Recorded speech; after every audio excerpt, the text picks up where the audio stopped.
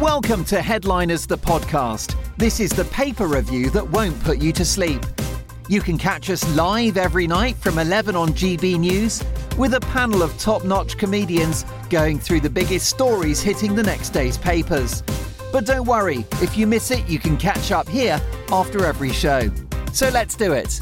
Welcome to Headliners.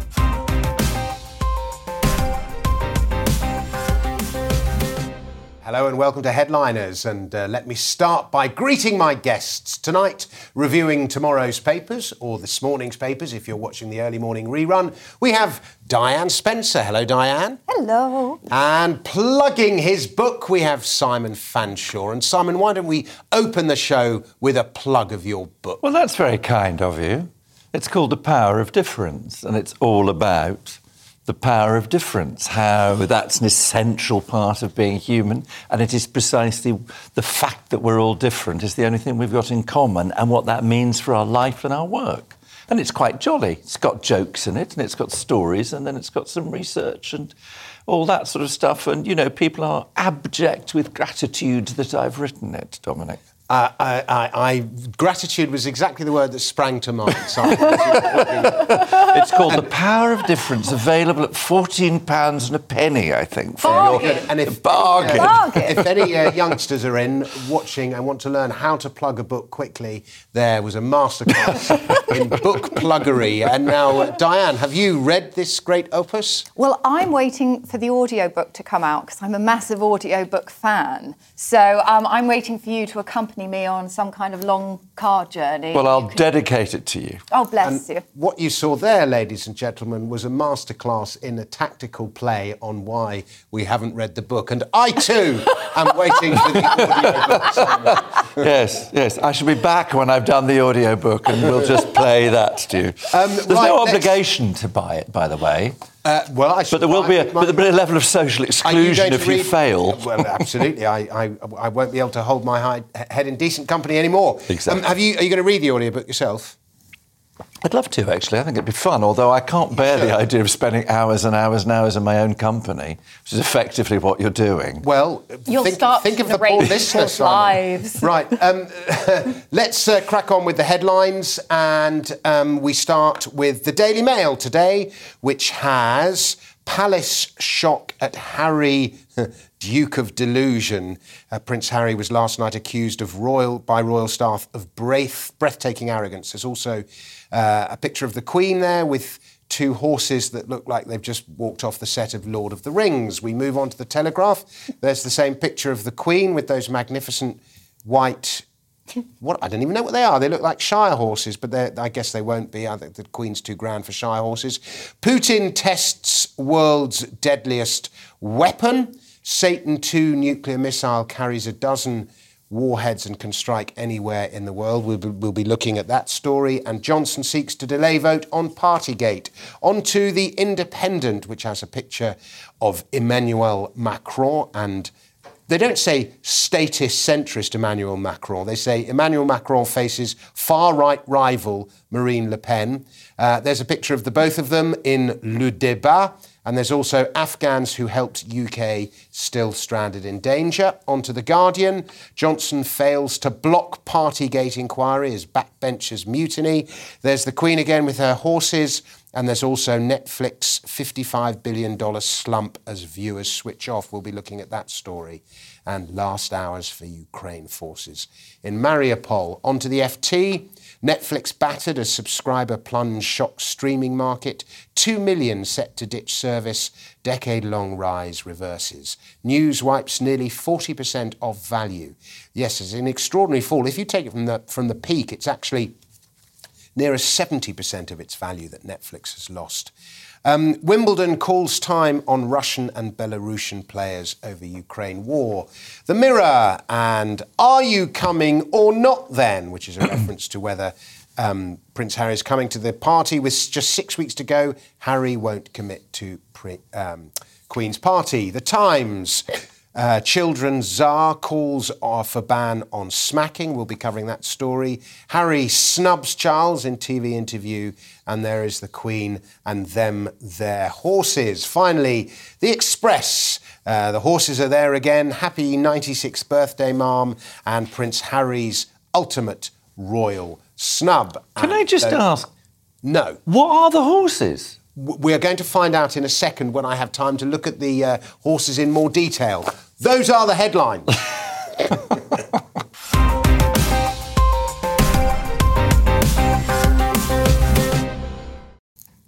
Very rude of me, Simon, to say no at that point. But at the point we weren't on screen and we were looking at the headlines, and so it was important. I said those are the headlines, and then we crack on. Well, fine. I wouldn't want to interrupt your televisual grammar. Well, precisely.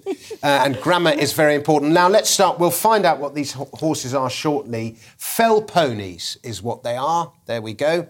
But before we do the fell pony story, we have Diane... Would that be fallen ponies? No. Oh, OK. Fell ponies, but I take a very good little wordplay there. Quip for the grammatically aware. Diane, if he ever lets me get there, I will hand it over to you and the Times and this story on the Children's Tsar calls for ban on smacking. Yes. So tomorrow, Dame Rachel D'Souza, the Children's Commissioner, is going to urge ministers in England and Northern Ireland that we should ban smacking completely. You see, Wales and Scotland already have a ban on smacking and we don't.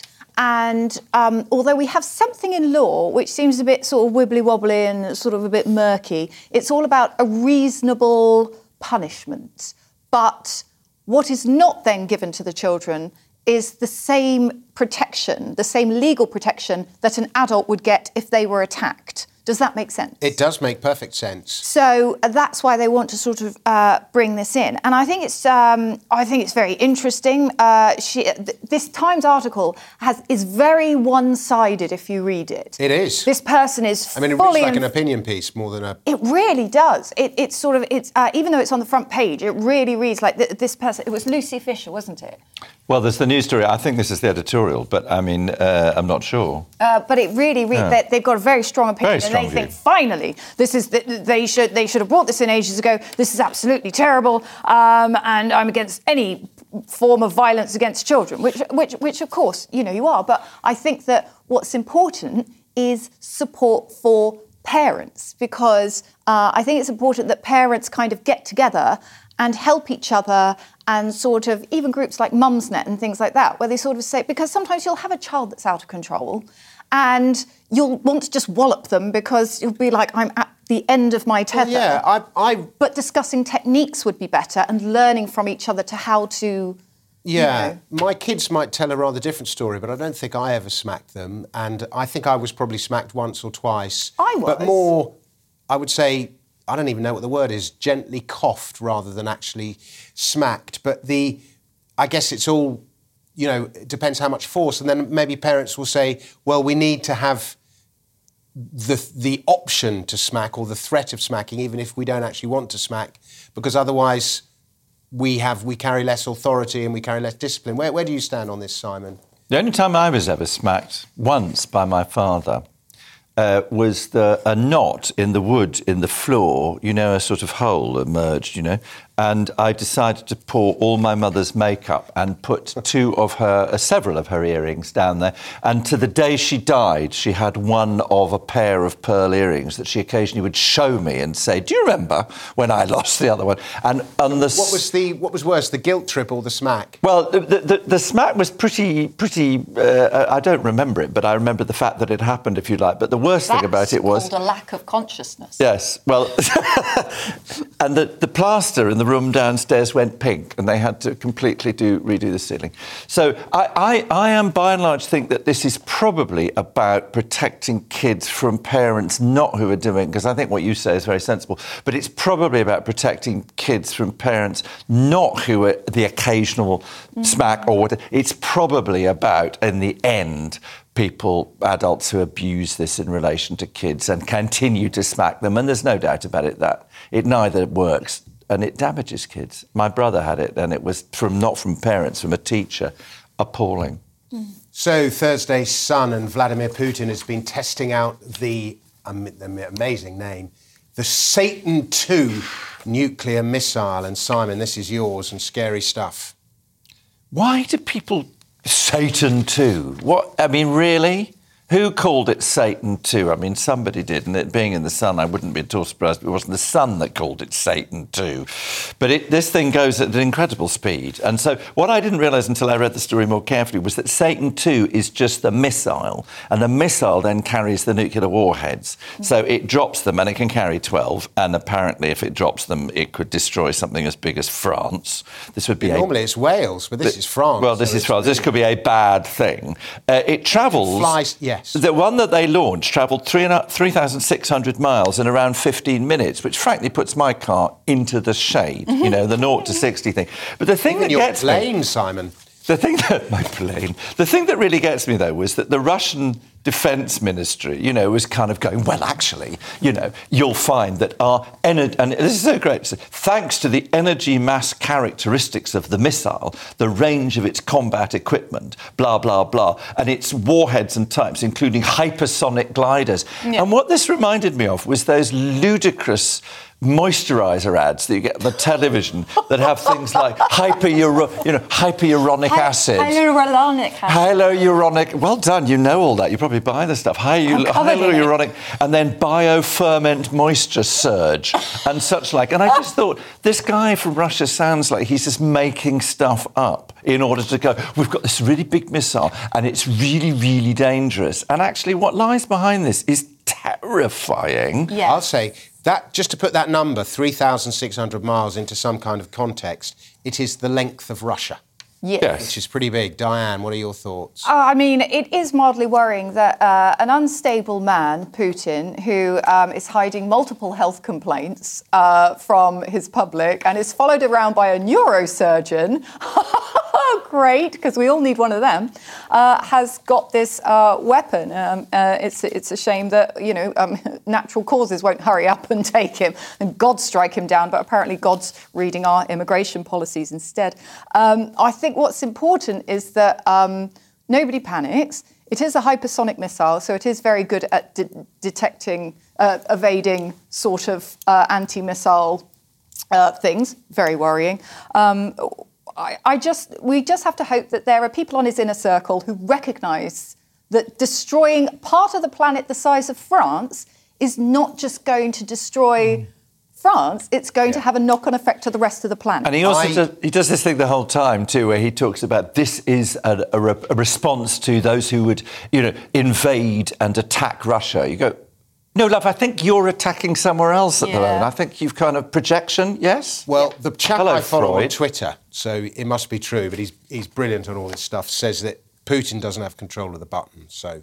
Oh, good. That's good to know. Right, the Times... You wouldn't, to be honest, you wouldn't give him control of the television remote, would you? Well, the Times is next, and it would seem that the Prime Minister and the Archbishop of Canterbury are not seeing eye to eye, Diane. No, we've got a very unholy trifecta going on. So the Church has accused Boris Johnson of a disgraceful slur on the Archbishop of Canterbury, Justin Welby, because he slagged off the immigration policy, saying, I've got God's ear, mate, and God's not impressed with you.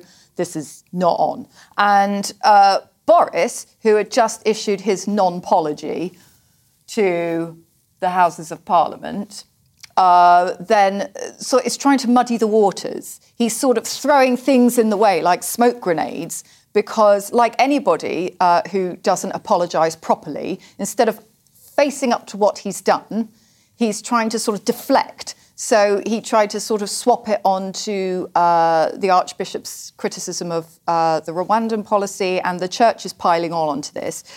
And then, for some reason, it's shifted onto the BBC's coverage of Ukraine, because you've got Keir Starmer trying to attack him at all angles. Basically, it's just an old big mess. And this is why Easter needs chocolate and daffodils and bunny rabbits, because I tell you what, these Easter messages all about sort of being I can't remember what they said. It was something, it was a D word, something that they said about the the thing that they said about the Rwandan thing, what did they say? They said it was disgraceful. They said it was an act against God. Yeah, that's why we need bunnies. Diabolic, perhaps. Diabolic. There we go. Right, we move on to Thursday's Telegraph and the latest developments in the Julian Assange saga. Simon, Julian Assange, hero or villain? Assange. Look, I think what's difficult about Julian Assange is that he's clearly, in what I've read about him, just ghastly. My God, did you read all the things he did in the Ecuadorian embassy? All that stuff. He's the sort of person my mother would just say, darling, he's simply ghastly, don't get involved. So, on that level, but you can't condemn someone for doing something simply because they're ghastly. So, what we have to think is, what did he do? What he did was, he got access to, in whatever way, a vast cache of information, which he released in an unedited way. A load of that information uncovered behaviour by the states, as it happened, but I'm sure there are other countries... Considerably more ghastly than he is. Which is considerably more ghastly than he is, and clearly exposed a series of practices which should have been exposed.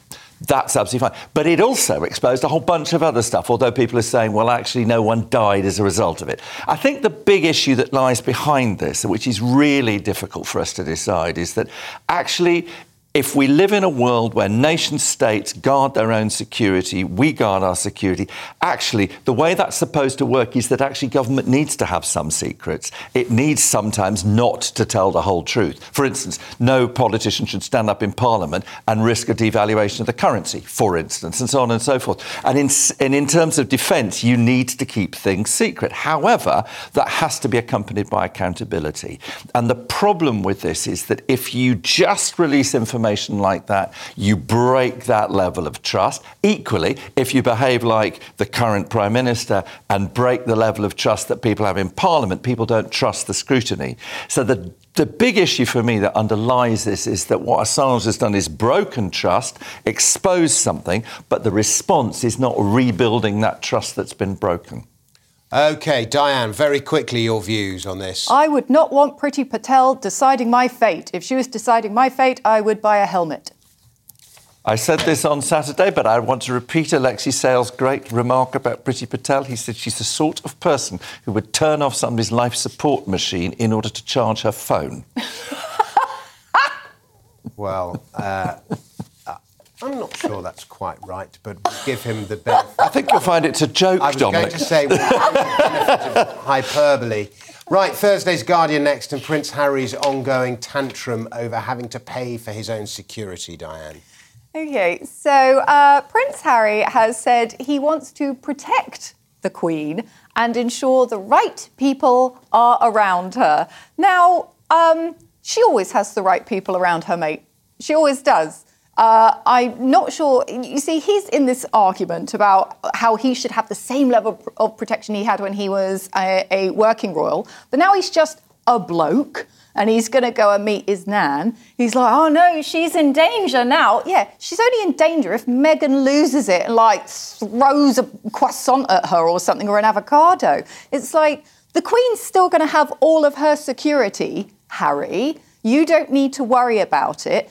She meets normal people all the time. You're now a normal person. She will be fine. And what I don't like about this is that I feel that Harry is holding the grandkids hostage from his gran, going, well, you know, Archie and Lilibet could come over if we had proper security. And it's like, don't be like that. Grow up, bring the kids over, face up to what you've done, and bring your nana some flowers and chocolates.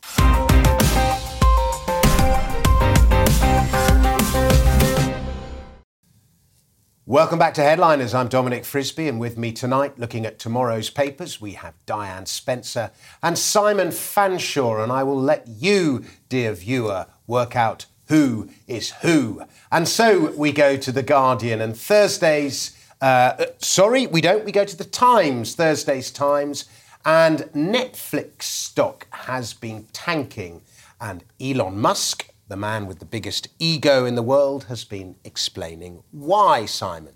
Well, the headline says, Elon Musk claims, quote, woke virus has made Netflix unwatchable. Could we find a new word, please? I am bored with the word woke. It's now used... I thought you were going to say virus. No, I'm bored with virus too.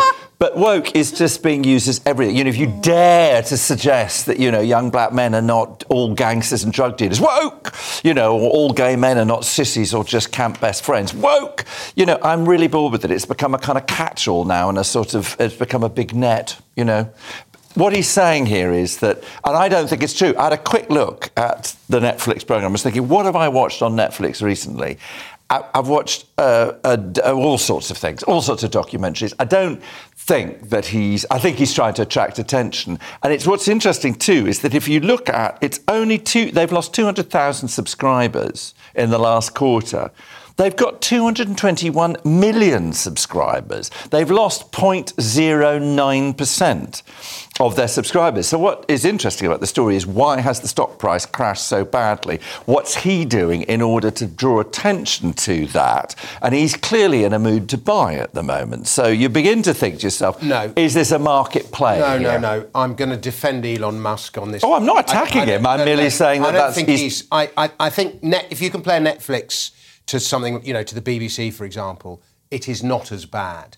But when he says something like, can they just make sci-fi that's mostly about sci-fi? Which I don't watch sci-fi because I think it's silly. There you go. So you're reviewing Netflix on the basis of its documentaries. No, and Bridgerton and, you know, all sorts of things that I watch on Netflix. He does Grace have a point, and Frankie. but his point is common to pretty much all TV, and it sort of no longer becomes what it's about. But in the case of Netflix, the real driver, there's been two things that have driven the stock price down. One is tech generally has sold off over the past year, had a massive boom in the lockdown because everyone was turning to Netflix, Amazon and so on. But the real problem with Netflix is it's lost its monopoly. So you've now got Disney and Amazon. Yeah, Prime, but it's still almost twice the size of Disney in terms of subscribers. They've got 120. They've got 129. Netflix has got 221 million. Yeah, but Netflix is falling. Disney's programs have been better. It's a big challenger. And remember, when in the stock market, people... I'm not defending or attacking Netflix. I know, but in the stock market, people will... stuff gets priced in. So they think Netflix is declining, Disney's on the rise. So it's not today's price, it's... I know, but I just think, all I'm saying is it strikes me that it's an exaggeration and the market is operating, and I appreciate what you're saying. Yeah. I'm not taking a side on this. I'm just fed up with this kind of woke.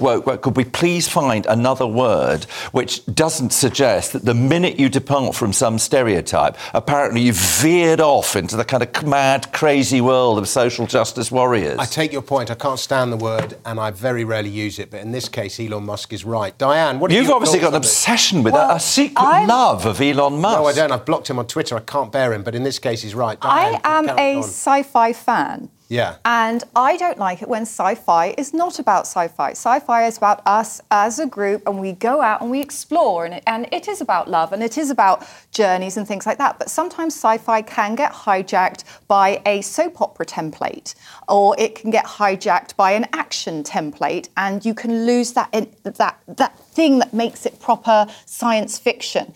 And I just think that he actually watched Star Trek Discovery, because that's the brand new Star Trek. And I'll tell you what, oh my gosh, it is the biggest rainbow you've ever seen of everything, because it's but Star so was Trek. the original Star Trek. Yes, with it Chekhov is, because and Mr. they always Zulu go forward. They always go forward. But it got, initially when it went on screen, it got a lot of people going, oh my God, like everybody just went, what is this? Like there's a dead zombie boyfriend made of mushrooms. It's all just... It's bizarre. Watching you two is like watching two Masons talk in some peculiar language. TV needs a good new fantasy series, that is for sure. Now, Apple's new child safety features in its messages, Diane. Oh, yes. So Apple are going to bring out safety features which will scan messages for nudity. And they're going to put it on UK iPhones. You see, for too long, children have been subjected to ducks that only wear T-shirts and they waddle around with their bottoms out, and mouses only wearing trousers, waddling around with their tops out, and there's penguins and pigs and they're all naked. Well, finally, this is going to be pixelated over. But in all seriousness, this is a wonderful safety feature, in my personal opinion, because if you were going to make a toy for a child, you wouldn't make that toy out of razor blades and exposed electrical items, would you? You would make it out of soft, curved items. You would make it very child-friendly. A mobile phone should be the same. A mobile phone should have child safety features, and this is a great one. So the phone will not send any of your images to Apple, so worry ye not. But it will take the image, have a wee look, see if it thinks it's a naked person or not, and if it is, it's going to blur it and give the child options to talk to an adult, maybe check, and it also works with the photo sending things out. For me, I think this is a great step of big tech trying to have some responsibility. And also what's interesting about it too is that originally the idea was that the phone could then be set to alert the parents. And they've taken that out. What I think, because I agree with you totally, but what I like about it is this idea that actually it's putting the responsibility back on the kids. It's saying to the kids, reflect about this, hang on a second, think about this, you could do X, Y or Z. That feels to me like something which is giving kids some autonomy and actually saying to them, let's take responsibility. Right, here's an interesting moral quandary from the Mirror. The man who made an offensive video about Grenfell Tower has been given a suspended prison sentence, Simon. Yes, the Mirror, man who laughed as he filmed burning Grenfell Tower model narrowly avoids jail. Yeah, what they did was they made a model, a cardboard model of the Grenfell Tower. They threw it on a bonfire, watched it burn and shouted out things like, "Who's jumping? That's what happens when you don't pay the rent. Stay in your flats." And you do think there's a level of insensitivity to that which is quite staggering. It's a bit like saying to Jackie Kennedy, do you remember where you were when Kennedy was shot? I mean, there is an absolute level which I just can't bear it. I just cannot believe they did. Now, to be fair to him, he did say it was a moment of complete stupidity and it was terribly and definitely offensive to people and it was one of those stupid moments. So, well done him for actually apologising, but, I mean, what a terrible thing to do. Yes, it was a terrible thing to do, utterly tasteless, and he's apologised, and crikey, the man must have suffered a lot, given the outrage. Yeah, not as much as the 78 people who died. Of course not, but the outrage, you know, what was intended to be a stupid joke has provoked so much. Well, part of the problem is, of course, these things get amplified. Should this be a matter for the police? Should this man, it'd be a possibility that this guy gets prosecuted? Well, the question is, the issue is because he made a video and then sent the video to somebody else. That's the problem. Once you've sent it to somebody else, he has lost control over it. Yeah, but that's the problem, is that we've got this constant problem at the moment, haven't we, about this notion of what publishing means. At the moment, in the old days, I sound like back in the old days, there was before social media, publishing something was a much more difficult and conscious act, whereas now it's a very, very easy thing to do, and the way in which it spreads. And so we haven't yet got a grip, have we, on what damage that publishing is doing. So actually, I think he should be published because he did take something and he did amplify it. If they'd just done it in their garden, it would have been horrible, but he amplified it and chose so to do. I'm not defending the joke, but I think... No, I know, I hear what you're saying. We're on dodgy ground. But what do we do? If you publish things which are...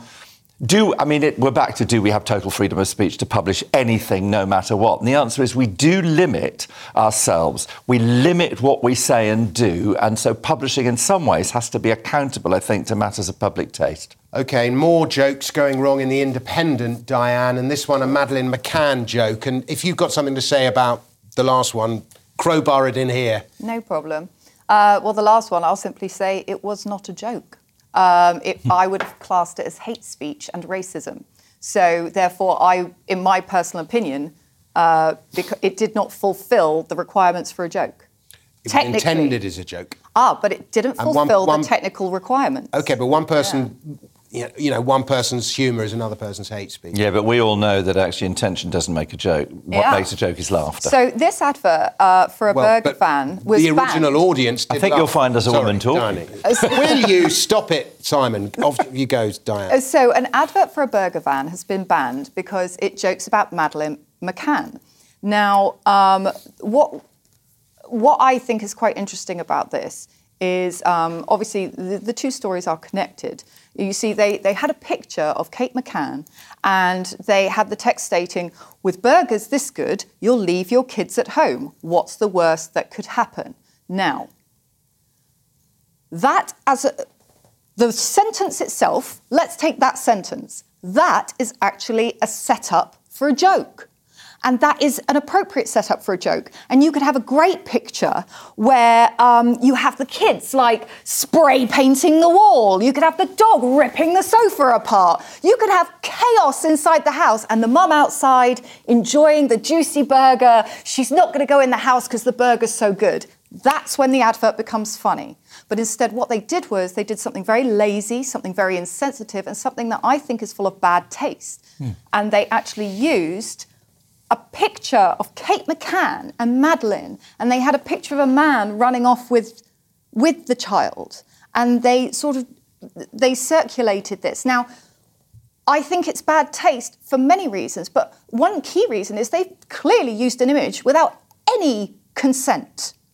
I cannot believe it for 1 second that Kate McCann was even asked whether her image could be used to promote their products. But also, what I'm glad about is this is a very bad taste advert. And why would you have a bad taste for food?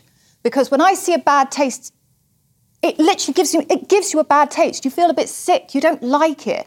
And I'm kind of glad because I hope people looked at the advert and they felt sick. And I hope that nobody buys their burgers. And I'm not mentioning which company it was. But I'm sure that because I'm not going to give them No, the I agree time. with you. There's a kind of confusion, isn't there, here between the idea of shock and the idea of free speech. You know, that's what lies behind this. There's some idea in there that I can say what I like, and the fact that it's bad taste and shocking and horrible in a peculiar kind of converse way somehow justifies it. And I find that it's like, otherwise I can't work out why they would do it. They must have thought that it had some kind of shock value and therefore some kind of inherent good. And I just thought, why are you doing this? They've never properly died in a comedy club and then had to learn how to moderate their comedy. It's National Insensitivity Week, isn't it? Is it? Well, clearly, after those two stories.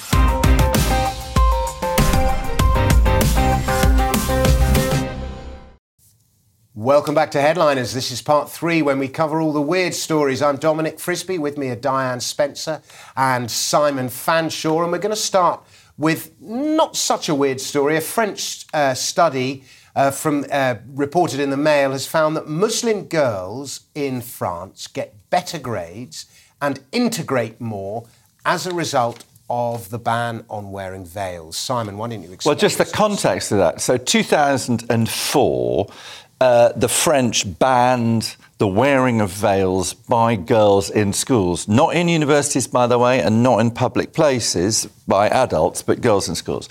And what they didn't ban the veil. What they did was they banned ostentatious religious signs, which included, therefore, the Sikh turban, a cross, and also the Jewish kippah.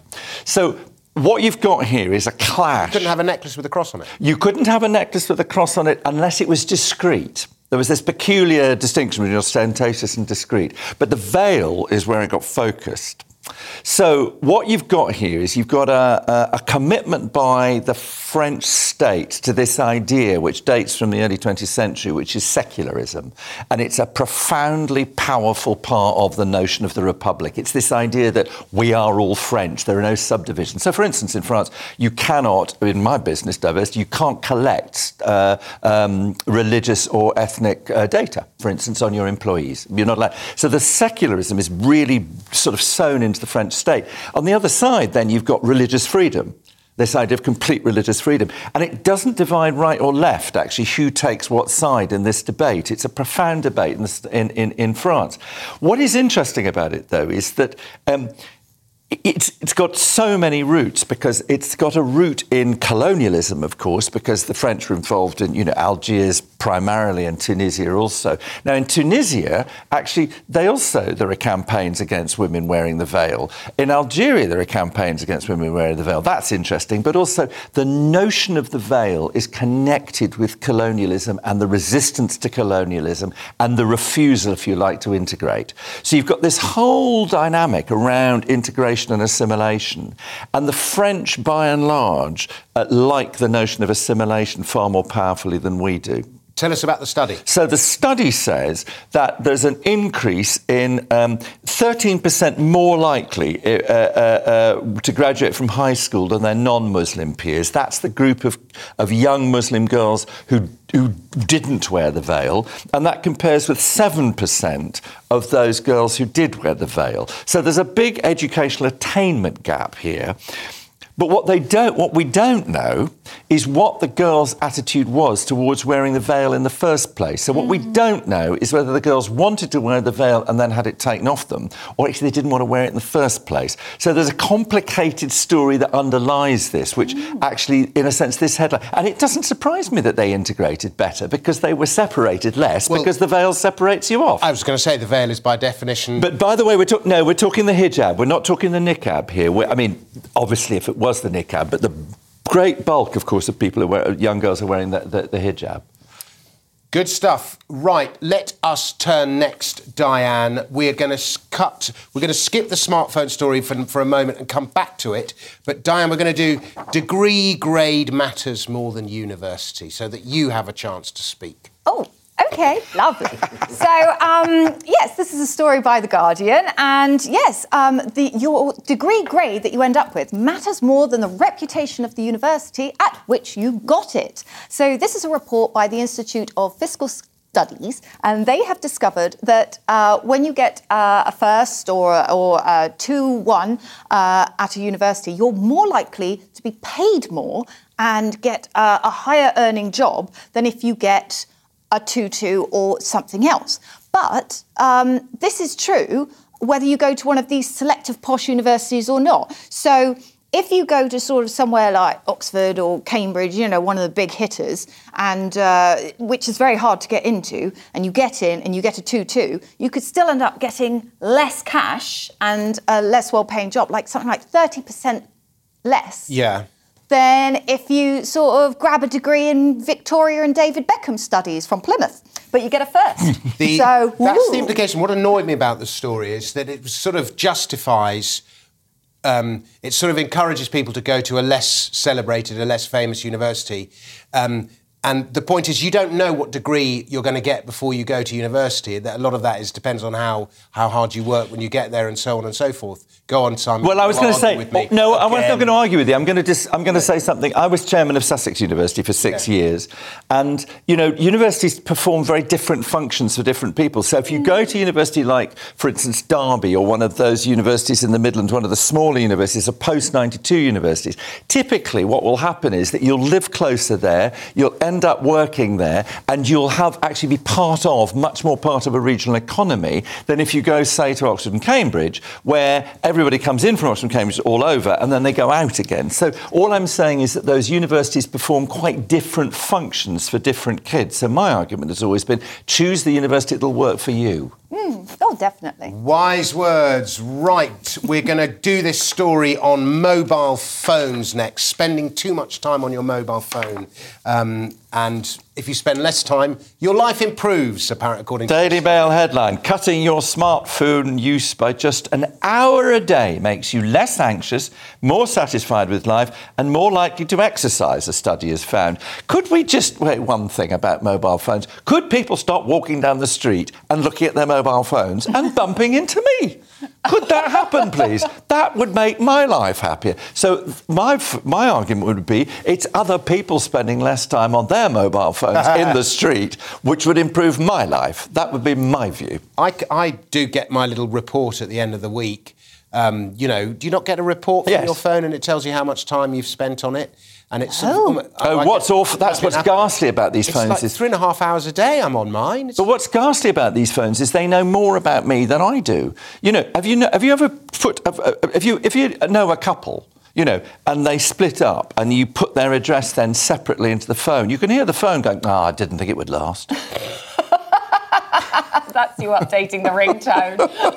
He's calling, run! Don't pick up! Don't pick up! I tell you, how many times have you written an email or even drafted a text message? Maybe somebody's given you the hump and you've drafted an angry email or whatever, and then you thought to yourself, actually, do you know what? I'm not going to send that. And you do the email equivalent of tearing it up. And so that is your darkest thoughts, perhaps, that you haven't uttered. But your phone knows them because you've typed them into your phone. So it knows the dark thoughts that you had but didn't say. It does. You move house, they go, I thought they're going up in the world. Well, just don't talk out loud too much, because I've noticed that when I talk a little bit too much near my phone, it's suddenly all the adverts change. Really? Yeah. Oh, I'll say. I've got all the it's Easter eggs. listening. It's listening to every word. Right. Thursday's Telegraph and Stop and Search for Cannabis, based on when people smell of cannabis, is illegal, apparently, Simon. No, it should be illegal. So the IOPC, which is the police kind of watchdog, says that it should be illegal just to stop people on the smell. And that seems to be entirely reasonable. It's not smoking cannabis that's the problem. It's selling it that's the problem. And if they really want... two things I would say about this. One is 700,000 people were stopped up to March 2021, by police in England and Wales. Less than 23% of those people, those searches resulted in any further action. That is worse than my dating history before I got married. That is a very, very poor hit rate. And the second thing is, if they really want to stop people... Is it that poor a hit rate? Well, I think it's appalling, but if they really want to stop people... Lots of meals for one. Number one is people who've got ghastly aftershave, and number people who smoke cigarettes. That's what they should be stopping getting on trains and stuff like that. These dogs, they should be sniffing around for people who do that and people whose clothes are damp. My view is that cannabis should be legal, so the whole thing is stupid anyway. But in any case, if somebody stinks of weed, and cannabis is illegal, it's not unreasonable to stop and search him. No, because possession is not the point, it's dealing. In the year to March 2021, black people were 7 times more likely to be stopped by white people, and Asian people 2.5 times more likely. There you go. Stats. Right, the Telegraph now, and Diane, the truffle-hunting, gold-digging puppy. So, this is a lovely story. So, Ollie, a Lagotto Romagnolo... Romagnolo is a truffle-hunting puppy, and he actually found buried treasure on his first walk, and he unearthed gold coins. He's a gold-digging puppy. So, the breed, apparently... 15 gold sovereigns. 15 gold sovereigns, and they have been valued at £5,943, and the owner is absolutely thrilled because he's like, well, I paid £2,000 for the puppy itself, and I've already got my investment back. Should just say to people... £2,000 for a puppy, blimey. £2,000, yeah, but apparently this gentleman, Mr. Clark, he said that he has allergies to certain animals, so he said that he had to be very selective in what puppy he bought. So he bought a puppy that hunts for treasure in the form of gold or truffles. That's a very specific allergy, isn't it? I'm allergic to all the poor dogs that don't find anything good. Do you know how much 15 gold sovereigns used to be worth? Tell me. £15. No. Sovereign's the old pound coin. Yes. Well, I knew that. That's like... Well, we're not going to go into this. But it gives you an idea. Dominic's old enough to remember. If £15 is now £6,000, it just gives you an idea of how much the... And I say, you say the lost. sovereign is the old pound. Wouldn't it be true that the Queen is the old sovereign? Very true.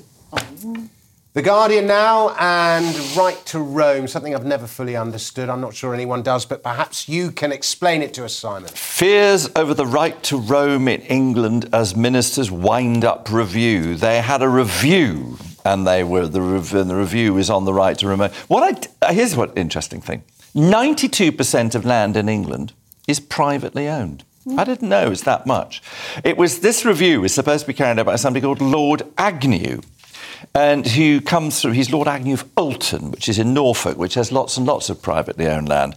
But here's the thing about this bloke. I'm not surprised they wound up Lord Agnew's review, because you may remember that sometime back, i.e. January 2022, i.e. this January, Lord Agnew resigned from the government. And he resigned from the government because he was shocked at the way in which the business bounce-back scheme was being run, and there were fraudulent claims. And he said that he was resigning because of a combination of arrogance, indolence and ignorance was freezing the government machine, and he accused the government of schoolboy errors. And then he said this brilliant thing, he said, but that's not an attack on the Prime Minister. And you think, I wonder why they round up the review. Any thoughts on Right to Roam? Well, I think it's interesting that these places get public money, but there is no public access. That makes me cross. Yeah, so I think if you're getting public money to maintain your land, then maybe let people walk along it and make sure you put litter bins in, because what I have noticed is that some people aren't great at dealing with their litter. And actually, we should roam properly. Yeah, we should roam properly, and that's a good idea. It is, but there's a lot of people. There's another side to it where the landowners have public paths or whatever through their land, and people don't behave well on their land and create all sorts of problems. And it's like so many of these issues. It's not quite as. I love that sign. The newspaper would have you believe. There's a lovely sign in my parents' house in Wiltshire. I think it got quite copied, but it was trespassers will be surprised by the consequences of their actions. There we go. Right, the Mail now, and capital letters in the title. Insect populations have halved in some parts of the world, Diane. Yes, so warming climate and intensive agriculture have continued this insect apocalypse. And some of the bug populations have halved in the tropical parts of the world. Now, this is from the researchers from the University College London, and they've studied records of nearly 20,000 insect species over 20 years. And obviously, insects are incredibly important because they pollinate things. They are eaten by sort of a select group of mammals, which are then eaten and eaten and eaten. And they've found that it's really the natural habitats. Once the natural habitats are given over to agriculture, there's massive decimations in the insect population, which is going to have a knock-on effect. Yeah, it's as though they need a study to tell you that monocultural fields don't provide the necessary variety. You know, they kill diversity. It's just so obvious. I don't know why they need a study to tell you that. It is obvious, but I think that until you have a study on this scale and you have a study done by a reputable institution, that perhaps you can't influence government policy, which you may need to do. But what is interesting to me, which I thought was very interesting in this particular article in the Daily Mail, is the connection between the temperature of the Earth and malaria. I found that very interesting. Or is that in the next article? That's in the next one. Oh, God, I got one. so confused. No, you're absolutely right. What's interesting is of course, it doesn't tell you because it's the Guardian, but in many parts of the world, particularly don't wear your prejudices on your sleeve, love. In the developed world, the amount of land that is wilderness or wild land is dramatically on the increase, and particularly in North America, Europe, and in other parts of the world, basically wherever there's money, wilderness is growing. And it's never reported in The Guardian. Right, we have 40 seconds. Because The Guardian would have you believe that the world's ending tomorrow and we must all go and live in a bunker and stop capitalism and stop development altogether. Right, ladies and gents, that is all we have time for. Thank you very much to my... We've got time for one more story. I have it in my ear. Oh, yay! What do you want to do? Let's do robo-balls. Oh! OK, so the Ukraine forces... I'm sorry, I'm going to have to cut you off. We don't have time to do That is all we have time for. Thank you very much to my guests, Diane Spencer. Thank you to Simon. And thank you to you at home. We'll be back at the same time tomorrow. Thanks for listening to Headliners, the podcast. Don't forget to subscribe so you'll never miss an episode again. And if you enjoyed it, leave me a nice comment. Speak to you at the same time tomorrow for the paper review that's never boring.